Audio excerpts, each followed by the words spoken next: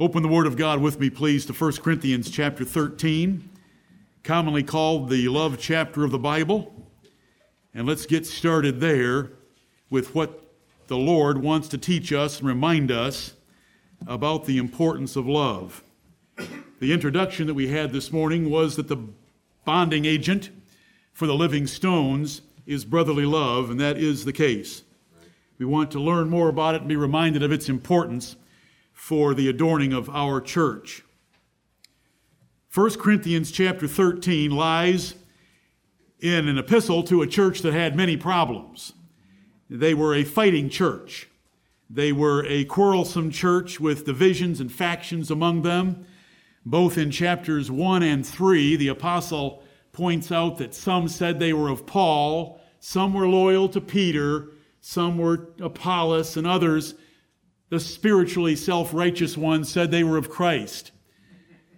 Yet they wanted to fight, and Paul said, I can't even write you spiritual things because you're still carnally minded. Right. It's a pitiful church at this point. He's going to correct them with two epistles. One of their problems was, and he mentions it in chapter 1 of this epistle, that they were first place in churches with spiritual gifts. They had more people wanting to speak in tongues and prophesy and have a word of knowledge and a word of wisdom than any other church in the New Testament. And Paul admitted to them in chapter 1 that they came behind no church in their number of spiritual gifts. 3 chapters in this epistle deal with their spiritual gifts, their pride in those gifts, and they're chapters 12 through 14. 12 through 14, and right in the middle, Paul gives the love chapter because that would settle their disputes and fightings if they would learn to love each other the proper way. Now, in that context, we look at a tighter context, and it's the last 4 verses of chapter 12, where the apostle lists the gifts and offices of the New Testament church from top to bottom. As we've pointed out many times, charismatics ought to pay attention and find out that tongues is the least gift God ever gave to the church. And it's listed last. This list is very carefully ranked in value and authority of its offices and gifts. So let me read it. God hath set some in the church first. So you can tell this is a ranked list. First, apostles. Secondarily, notice the care of the Spirit of God for you to know that the gifts are being ranked. God hath set some in the church, first apostles, and we would entirely agree. Secondarily, prophets, yes indeed. Thirdly, teachers. After that comes miracles, then gifts of healings, helps, governments, diversities of tongues. There's the gifts in order. And then the question, are all apostles? No, God's made a difference. There's only a few. Are all prophets? Rhetorical question demanding a negative answer. No. Are all teachers? No. Are all workers of miracles? No. Have all the gifts of healing? No. Do all speak with tongues? No. Do all interpret those tongues? No. Well, if I don't have any of the gifts, then I must not have an important role in the house of God.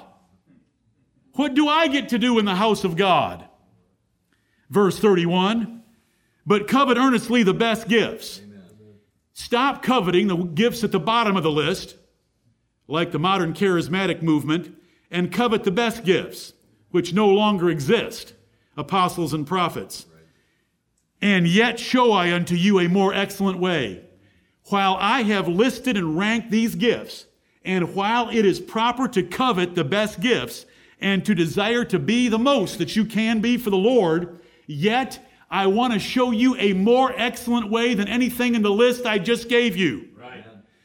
Every child in here, every woman in here, every man, no matter your age, there is a role that you have, and there is something you can do that is greater than being an apostle, greater than being a prophet, greater than speaking and interpreting tongues. What is it? It's chapter 13. Right. It's chapter 13. Yet show I unto you a more excellent way, and he shows us the more excellent way in chapter 13. I do not want to hastily run over this chapter and its context and the introduction I just gave you, I want you to appreciate the weight that is on 1 Corinthians 13. Right. And that weight is continued in the first 3 verses, which exalt spiritual gifts by hyperbole. They don't even exist, and there weren't even men with them, like is described here, and yet charity is better than any of them, even to the imagination. Let's look at them. Verse 1, though I speak with the tongues of men and of angels. There's nothing in the Bible to indicate that there's an angelic language like charismatics want us to believe. Whenever angels have spoken, they have spoken in a language that was written down by us, and we understand it. Though I speak with the tongues of men and of angels, but let's say there was one. This is hyperbole. This is an extreme example of a case, all 3 verses the same way, to point out the value of Christian love and brotherly love and charity between church members. Right. Though I speak with the tongues of men and of angels, if I had that last gift, but I had the best form of it ever known, and have not charity, I am become as sounding brass or a tinkling cymbal. The noise that I am making is obnoxious and irritating. Right. If I don't have charity. And charity is defined for us in one sentence in verses 4 through 7. We'll get to that in a moment. But notice, these Corinthians are being set back in their pews. This is the list of gifts, and I, the one writing them to you, is an apostle. Those of you that want to speak in tongues, you have the least gift. It's below being a deacon. It's below being a helper in the church. It's below governments. And I want to show all of you church members a gift that is greater than any of us, including the apostle writing you. Right. That's what he said in chapter 12, the last 4 verses. And then he refers to tongues in verse 1. Now we have verse 2. And though I have the gift of prophecy, let's move on up the list from tongues at the bottom to the number 2 gift. And though I have the gift of prophecy and understand all mysteries, not a few, I understand. I just don't know them and can quote them and can show them to you in the Bible. I understand them. I understand all mysteries and all knowledge. I don't just get a word of wisdom or a word of knowledge. I have it all. Though that were to be true of me, and though I have all faith so that I could remove mountains and cast them into the sea, as Jesus once described to the lunatic's father, and have not charity, I am nothing. Right. If I had all of these gifts, highly ranked, highly rated, extreme gifts, I am nothing. Right. Corinthians, when you look at the list and you want to find where you're pegged and where you want to find where your neighbor is pegged, stop looking at the list and stop pegging yourself. Measure yourself by this standard. Charity. Amen. Because without it, no matter where you peg yourself on the list of spiritual gifts and offices in the church, you are nothing. Verse 3, and though I bestow all my goods to feed the poor, and though I give my body to be burned, and have not charity, it profiteth me nothing. This is a harder verse to understand. In the verse, charity is compared to charity, and charity without charity is nothing. You say, what in the world are you saying? Well, if I bestow all my goods to feed the poor, if I give everything I have to feed the poor, that is ordinarily called charity. But I do it while having quarrels and begrudging and envying and having bitterness with any of you, it does me no good at all. Right. It profits me nothing. Right. Getting along with you and you getting along with me is a greater act of charity, and the charity that counts to God far above giving everything I have. Right. Jesus knows when your percentage goes above 2% and 10% and 95%, because he noticed the widow woman giving 2 mites, and he said, she hath cast more into the treasury than any of those casting from their abundance, because she has put in her entire living. He knows the difference. And so when it says in the Bible that if I were to give everything I own, and it profiteth me nothing, And that is charity. But yet without charity, that charity is worthless. What a lesson. Amen. What a lesson. Amen.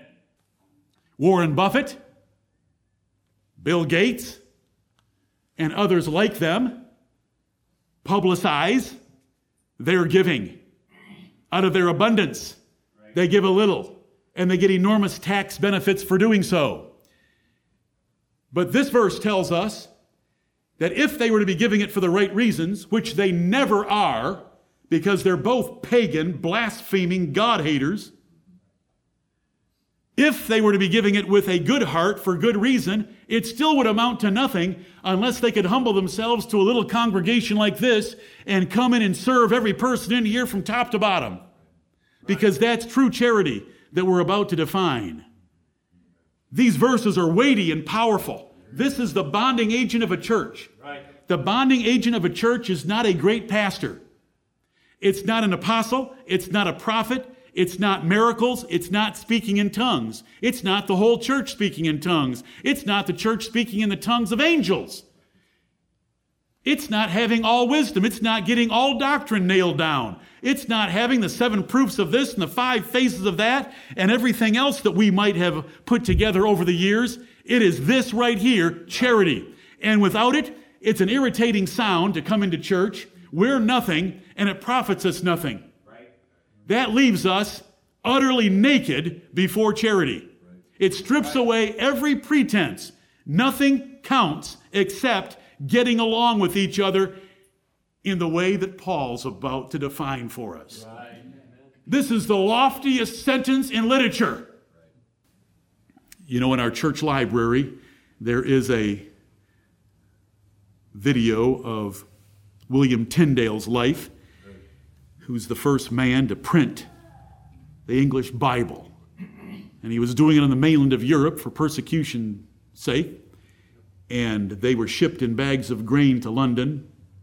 And in that movie, and I'm sorry that I'm so simple, but in that movie, when a dock handler opens up one of those bags and runs his arm down in the grain and brings out a wrapped package and tears it off and opens it and reads one sentence, I bawled like a baby. Because do you know what words I heard in English for the first time? What words were being said for the first time? Charity suffereth long and is kind. Amen. And the rest of this sentence that we have here in 1 Corinthians 13. What more could the Apostle Paul have said to tell us that brotherly love is very important? Can you imagine anything else he could have told us? How could he have done it any different way? A pastor doesn't make a church. It's the living stones loving each other that makes a church. Right. It's not the doctrine that makes a church. It's the love of the brethren that makes the church.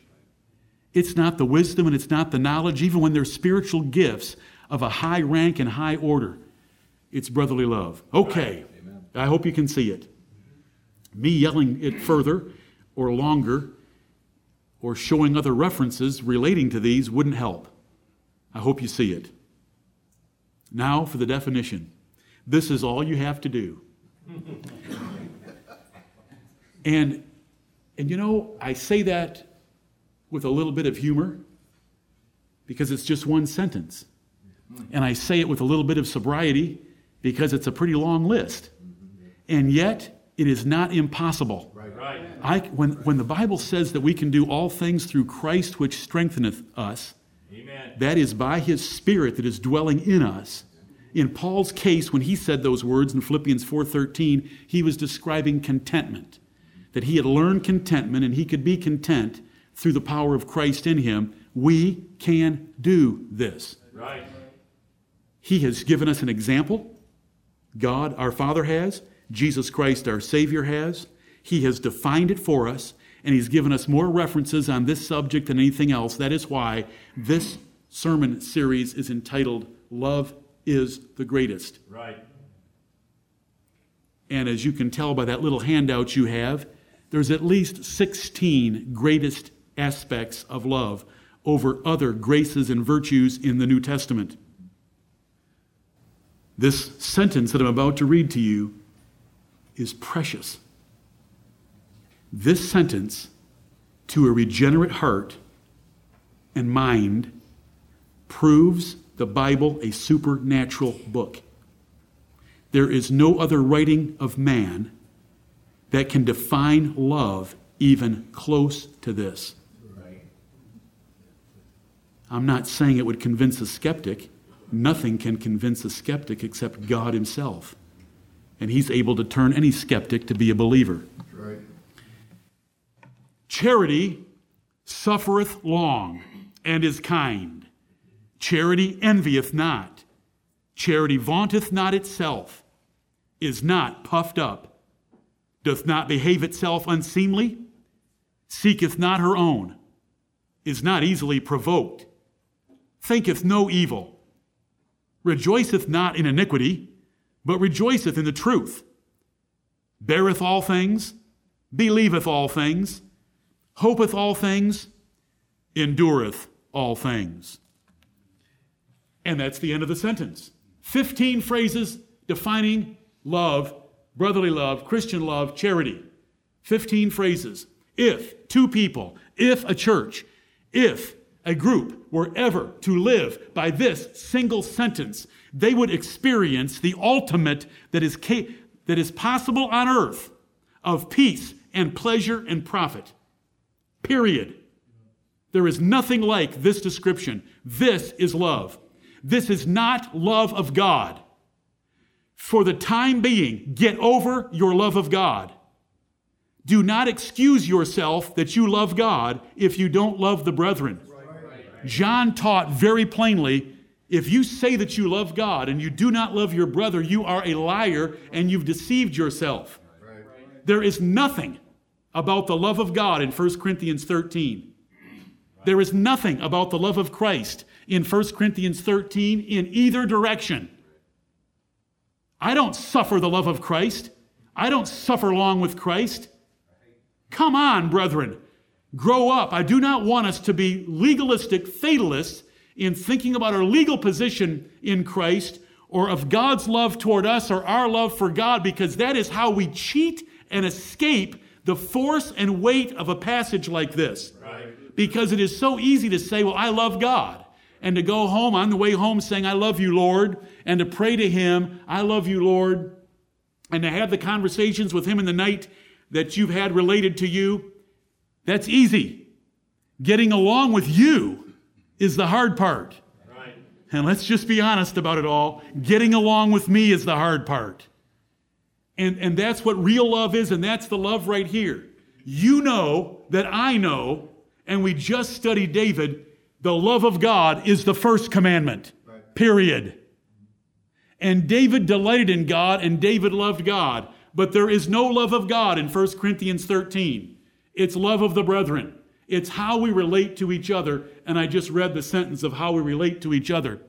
And then in verses 8 through 10, which are very powerful verses for Baptists, verses 8 through 10, Paul told the Corinthians, charity never fails. Charity's never going to end. Charity is always useful. Charity always prevails. Charity should always be used. But the other gifts that you people are worried about are all going to go away. And so it says, tongues will cease, prophecies will fail. That doesn't mean that a prophet of God is going to make a prophecy, then the prophecy won't come to pass. It means the gift of prophecy is going to end. Right. And prophets will no longer be able to stand up in a church service and explain the will of God to the church because they didn't have a New Testament. That's what was happening at Corinth. One prophet could stand up and go for 5 minutes and explain the will of God to the church, and then he'd sit down because all of a sudden he's empty. And another one would pop up and go for 3 minutes. And that is how they had the will of God revealed to them before there was a completed New Testament. Prophecies would fail in the sense of the gift of prophecies. Tongues would cease, and knowledge, it shall vanish away. Knowledge is never going to disappear in this universe. Knowledge is going to be enhanced when we get to heaven. Right. But what does it mean when knowledge shall vanish away? The gift of knowledge. The early church gift of knowledge, the word of wisdom, the word of knowledge, as it's described in chapter 12, would go away. those gifts would go away because they were just partial gifts. They were incomplete gifts. They were temporary gifts, and they're going to be replaced by something perfect, complete, and final.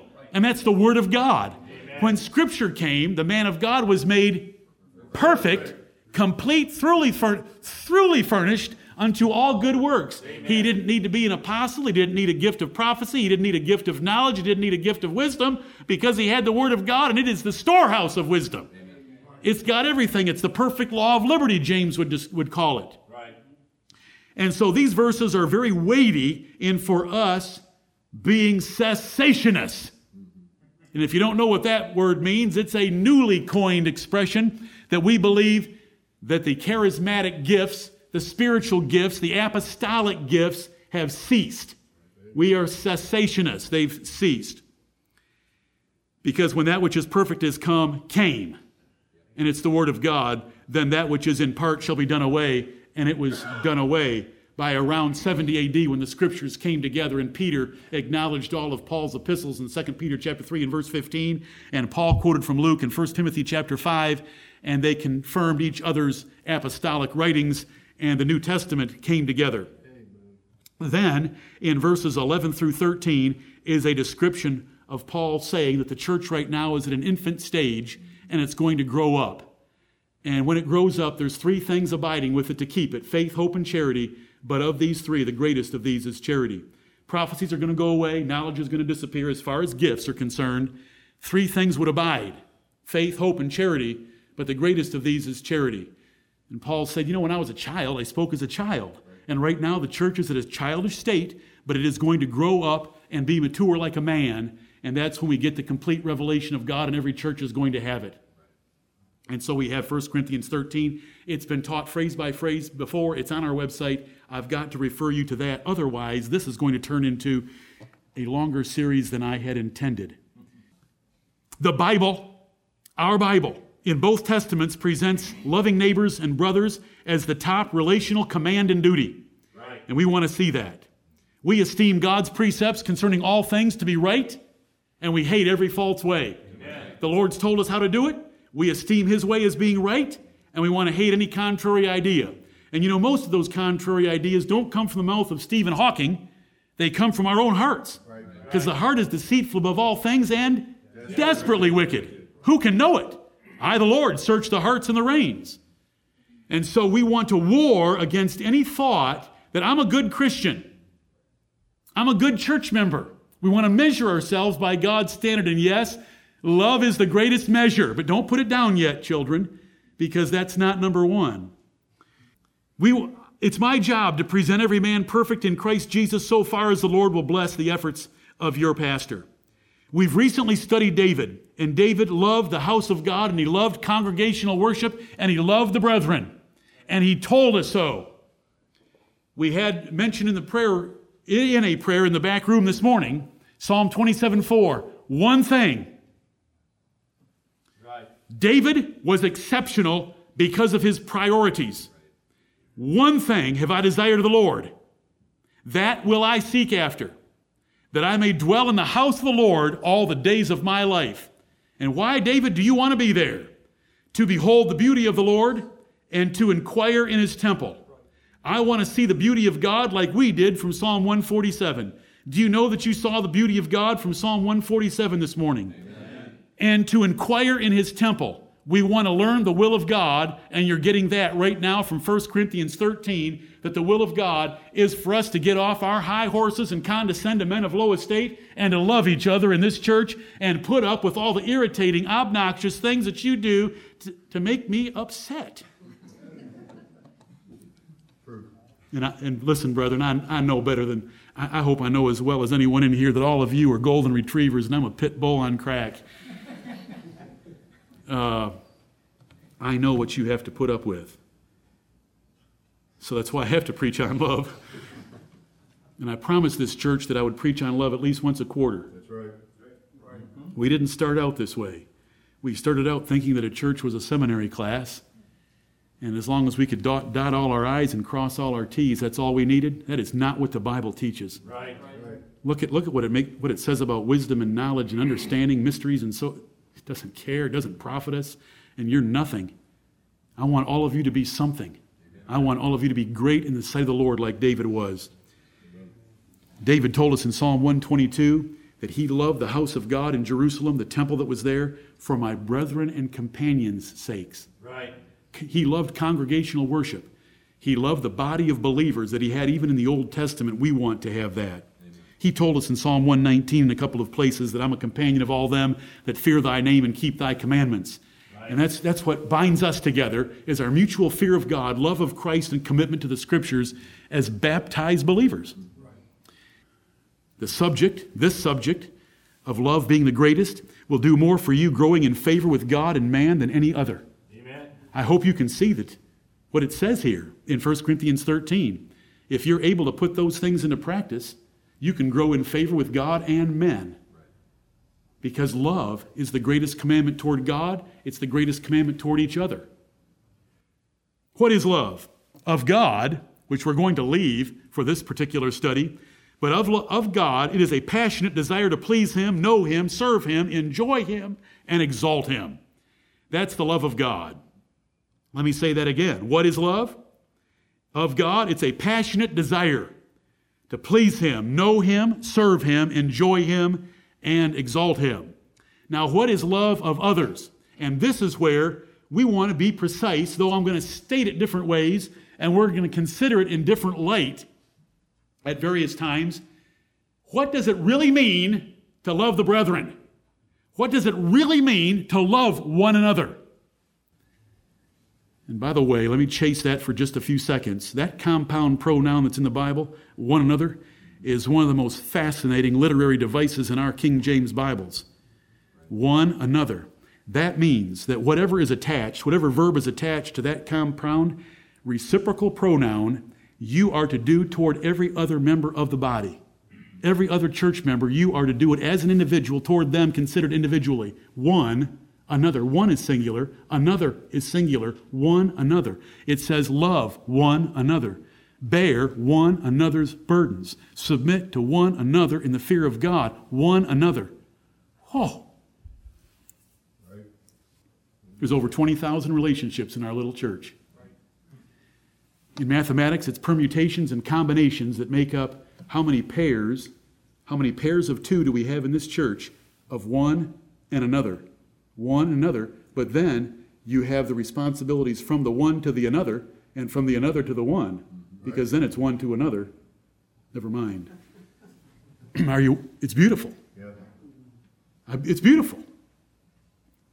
Now, what if every living stone in here were to love every other living stone in here? Would that compact this body together? Amen. If we have quarrels, or we have grudges, or we have differences or divisions, or we have little sects or splits or schisms, what kind of a church are we? See, this is how God views us. He doesn't care about the building. He doesn't care about the grounds. He doesn't care about the financial statement. He cares about our relations. Amen. What is love of others? It is selfless desire and help for their profit by Bible terms with an eye to heaven. You say, that's too complicated for me to grasp. Okay, I don't blame you. It's too complicated for me to tell. Let me say it again, though. It's selfless desire and help for their profit by Bible terms with an eye to heaven. What is real brotherly love? It is doing anything that I can for you from true bowels of compassion in your interest to help you stand perfect and complete in all the will of God before Jesus Christ at His coming. Amen. Real love is my commitment and my action and my service toward you and yours toward me to help you get ready for the most important event in your life, and that's to meet Jesus Christ at His coming. Right. That is real love. Amen.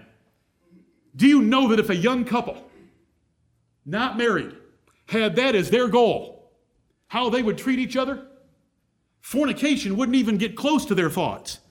If a young couple, and it's true of any of us, any problems that we have relationally come from the fact that we lose sight of what real love is. Real love is my selfless desire above all else and above anything in my life to help you meet Jesus Christ and God's full approval in your life. It is selfless. And we're going to define it more momentarily, but I just wanted to get us started. I want to set the bar up where it belongs. Love is not a feeling. Right. Love is not circumstantial. Right. Love is not lust. Love is not something you get from another person. Love is something you give another person. Right. Love is a choice. It is a choice to give to another person your efforts in prayer, your efforts with them, your efforts toward them, your forgiveness toward them, to help them grow up to be perfect in the sight of God at the coming of the Lord Jesus Christ. That is a high bar, but that is an obtainable bar, and it's the bar we want to set for love in our church. It's beautiful. What if every one toward every another in this church had only their interests in meeting Christ as their goal? Those living stones would be compacted together in one tight body, presided over by the Lord Jesus Christ, with the Holy Spirit animating us, and God rejoicing in heaven to see such a united, peaceful, loving, serving family getting ready to meet Him. Every father and mother know a little tiny bit of what I'm speaking of. I have had a family as well. They've all moved away. I mean, not moved very far, but they just don't come home very often. You know, when they're sitting around the table and there's a united family and they're at peace and they're loving each other, it's wonderful. Amen. Well, God has adopted us. We're His sons and His daughters. And when we're all getting along and loving each other, it puts delight in the soul of our Heavenly Father. Amen. Right. Every parent in here knows what I'm talking about. I want to give God that. I'm just Balaam's transportation to you, to convey the Word of God to you about love. While the love of God is greater in duty and value than the love of others, I understand that. Nonetheless, love of others is very crucial. While the love of God is greater in duty and value than the love of others, this study is only about loving others. While the love of God is greater in duty and value than the love of others, the love chapter right here is only about brotherly love. Right. We are a doctrinal church committed to truth, but love is greater by several measures. This does not mean we compromise doctrine for love, but it does mean we emphasize love as New Testament doctrine exalts it. Right. We must avoid doctrine without love, heartless knowledge that Paul condemned right here in this chapter. So we avoid doctrine without love, but we want to avoid love without doctrine just as much, because that's the foolish emotion and sentiment of compromise that Jehu the prophet condemned in Jehoshaphat.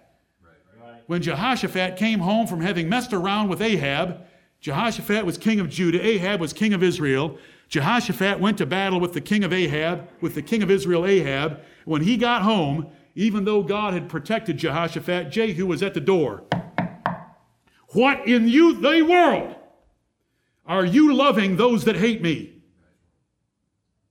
That you are a good king. There are many things in your reign that are good. But what in the world are you loving those that hate me? Because it was sentiment and emotion. And those two families intermarried. And it's called affinity in the Bible. And it was a judgment. And 4 kings of Judah are taken out of the lineage of Matthew chapter 1 because of that ungodly relationship. Right. So, that being said, we don't have love without doctrine. We want both. And we want the crown of the road. We don't want to be in a ditch on either side. Amen. God in mercy has led our church 37 years from little to no love to much. But like I said earlier, we can do better. And we can do more. The 16 categories that I'm going to give you, and they may grow, that number may grow. The 16 categories I'm going to give you will certainly overlap, but the repetition's good, and it is by design. Brethren, when we enter the divine library, and if you tire of my illustration, then use whatever illustration does something for you. When we enter the divine library and see that warm fireplace and those 66 leather sewn books on the shelves, we come in with an expectation of finding something good. We should be filled with expectant wonder, and this topic shouldn't disappoint anyone. The other religions of this world point in 1,000 directions, from child sacrifice to achieving nirvana emptiness, to ancestor worship, to suicide bombing, to reincarnational death cycles, to trips to Mecca, to stoning the devil in Ramadan. What do we get? Charity suffereth long and is kind. We have a transcendent religion from a transcendent God, because there is only one God, and He's our Father and the Father of the Lord Jesus Christ. Christian churches themselves can vary from political agendas to growth gurus to seminary classes to music awards like Hillsong. Instead of these many diabolical and dysfunctional emphasis, we learn love is the greatest relational virtue we can have when we come into the divine library and trust the librarian, that is Almighty God, for what He's given us in Revelation. Right. We learn that God is love. And if someone loves, they are in God and God in them. But there's all kinds of love. So what love counts? The love of 1 Corinthians 13, 4 through 7. That's the love that counts. God is love. And if you love your brothers the way that I just described in one sentence, you're in God and God is in you, and you can assure your heart before Him that you are saved. This is 1 John chapter 3 and chapter 4. Amen. This is how you find the assurance of salvation. Faith is no assurance of salvation. The devils believe and tremble. Faith without works is dead. Faith is worthless. By itself, faith is worthless. Not everyone that saith unto me, Lord, Lord, shall enter into the kingdom of heaven, but he that doeth the will of my Father which is in heaven. Peter said, we start with faith, and we add to faith virtue, and to virtue knowledge, and knowledge godliness, patience, temperance, brotherly kindness, and charity. But notice the top two tiers of the evidence of election and the evidence of salvation and the evidence of an abundant entrance into heaven in 2 Peter chapter 1 is brotherly kindness and charity. Amen. We learn God is love, that God has demonstrated love in the highest degree. He has empowered us to love one another, and He rewards us for loving. Wonderful. Incredible. Love is exalted so high that even the greatest conceivable religious accomplishments, like we've just read about, are vanity without it. If your heart and mind are right, that sentence I just read to you proves inspiration of the Bible. Right. Do we make too much of love? Hardly. We may sound too dramatic to some, but we love every word of God. Amen. If you wonder, every Sunday, whatever subject you take up, Pastor, you get so dramatic about it, it's like it's the most important subject ever. Right. Yes? Do you fault me for that? Because it's the Word of God. Right. And at one time I'm reading on one page, the next time I'm reading on a different page, and whatever I find there, it's exciting. Amen. It's worthy of drama. Right. And the drama is we're in the house of God of the New Testament, the best of 5 houses, and we have a bonding agent given to us in the bond of perfectness, and it's defined for us with a beautiful sentence. It's the most beautiful sentence in the English language. Why shouldn't I be excited? I want you to be excited with me. Right. Our recent study of David should provoke us to want to bind this house together and make it exceeding magnifico. Love is the greatest duty. Okay, children, you can write. I'm sorry. My introductions always get me in trouble. Number 1, love is the greatest duty. Love is the greatest duty. God has placed us under greater obligation to love than the other stated duties of either testament. You can't get past the books of Moses without encountering this commandment. Let's look at it. Go to Leviticus. You know that book of the Old Testament, that book of Moses that we want to avoid in our Bible reading. Leviticus. Let's see if there's something there that's profitable for us. Is there something there that Jesus would quote? Is there something there that a scribe that Jesus said was not far from the kingdom of heaven would quote? Right. Leviticus chapter 19. There's so many verses to read, but we can't read all the verses about love. We'd end up reading the vast majority of the Bible, especially in the New Testament. God hasn't changed. He was teaching the same thing as the Old Testament. Hear, O Israel, the Lord our God is one Lord, and thou shalt love the Lord our God Where does that come from? Is that Matthew 22? It is. Is it Matthew 19? It is. But it's really Deuteronomy. Amen. Because that's where Jesus is quoting from, Deuteronomy chapter 6. God hasn't changed. His form of worship has changed. He hasn't changed.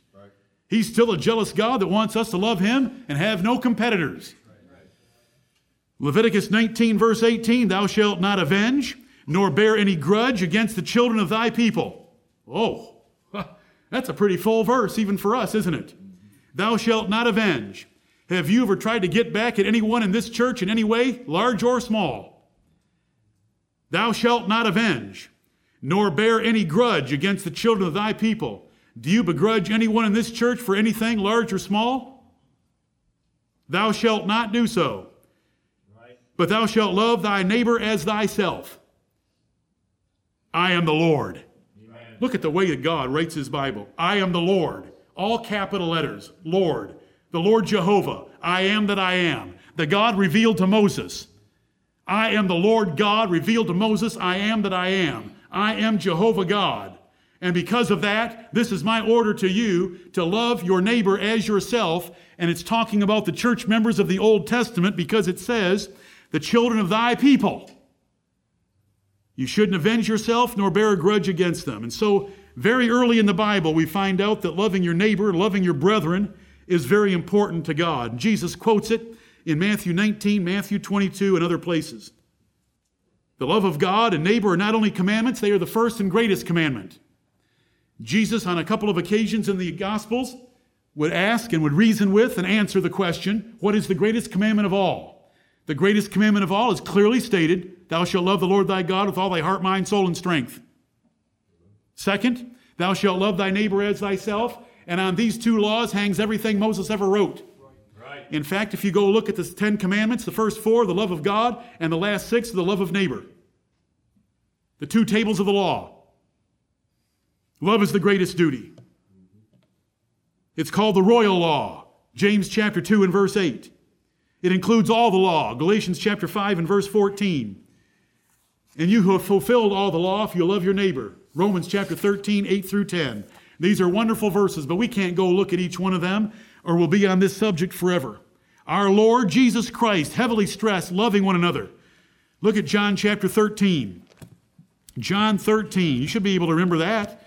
1 Corinthians 13, John 13. John 13 has the Lord Jesus Christ washing His apostles' feet and giving them an example that they should follow. And Jesus says in John 13:34, a new commandment I give unto you, that ye love one another.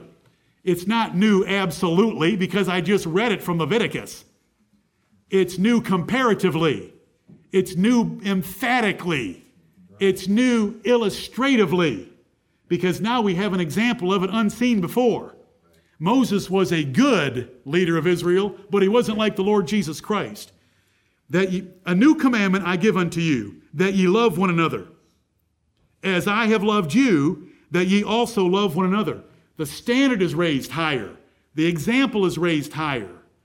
Thus, a new commandment.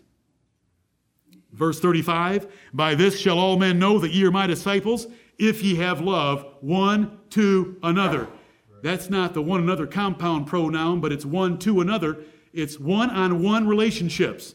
And that's what a church is all about, one-on-one relationships. There's no individual member of my body that gets forgotten. I did not leave a single member at home this morning. I brought every single member of my body, and they're all finely tuned for an 80-year-old man. Don't ask me to do very much with them all, like before, but they're all together. One to another.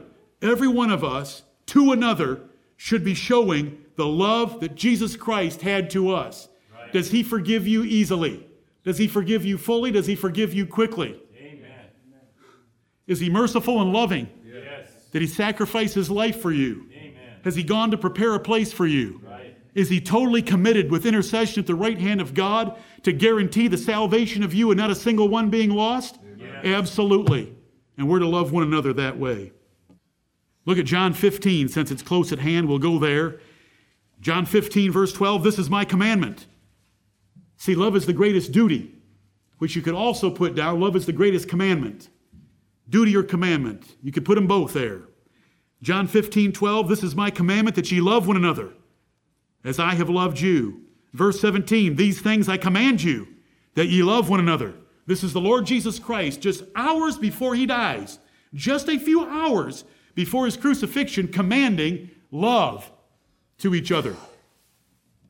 The apostles followed the Lord Jesus Christ and ordered it as well. James in chapter 2, look at 1 Peter chapter 1.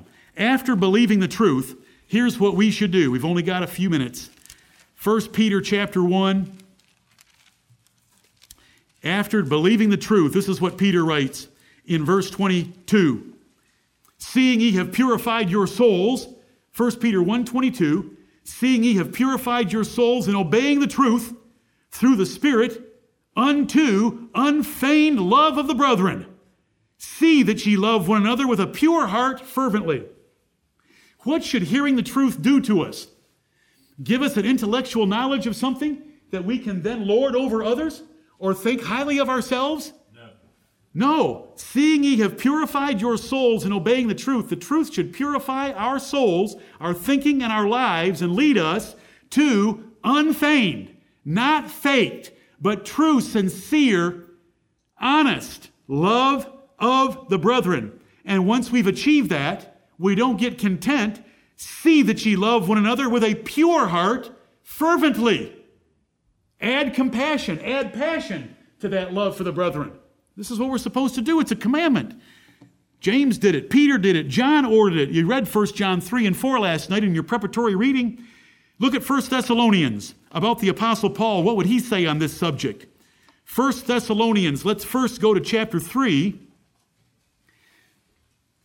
1 Thessalonians chapter 3. And the Lord make you to increase and abound. This is verse 12. 1 Thessalonians 3:12.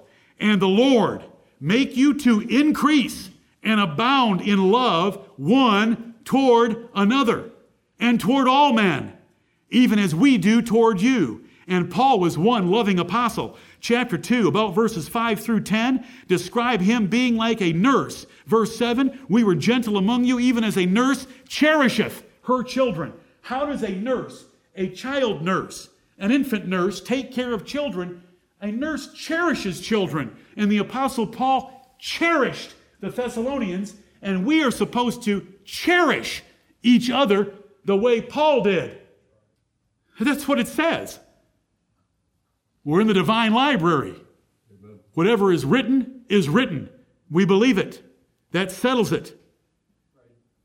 The Lord make you to increase and abound in love one toward another and toward all men, even as we do toward you, to the end he may establish your hearts unblameable in holiness before God, even our Father, at the coming of our Lord Jesus Christ with all his saints.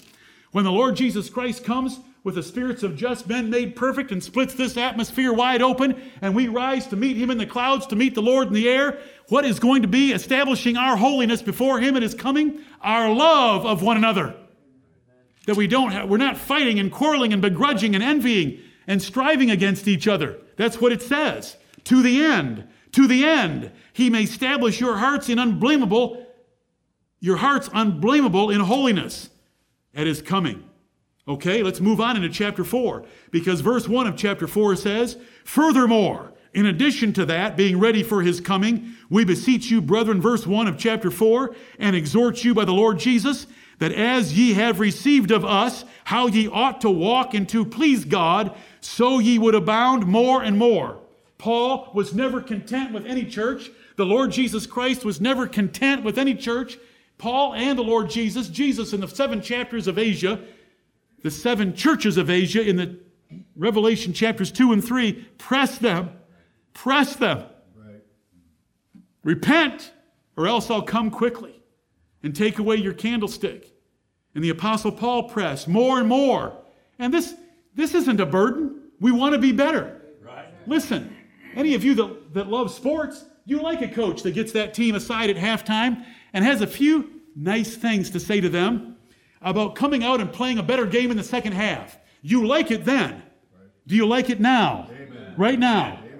Amen. I mean, right now. Yep. More and more. Lord, bring it on. Amen. I love this word. I love Paul the way he preaches to this church. One of the best churches of the New Testament was a church at Thessalonica.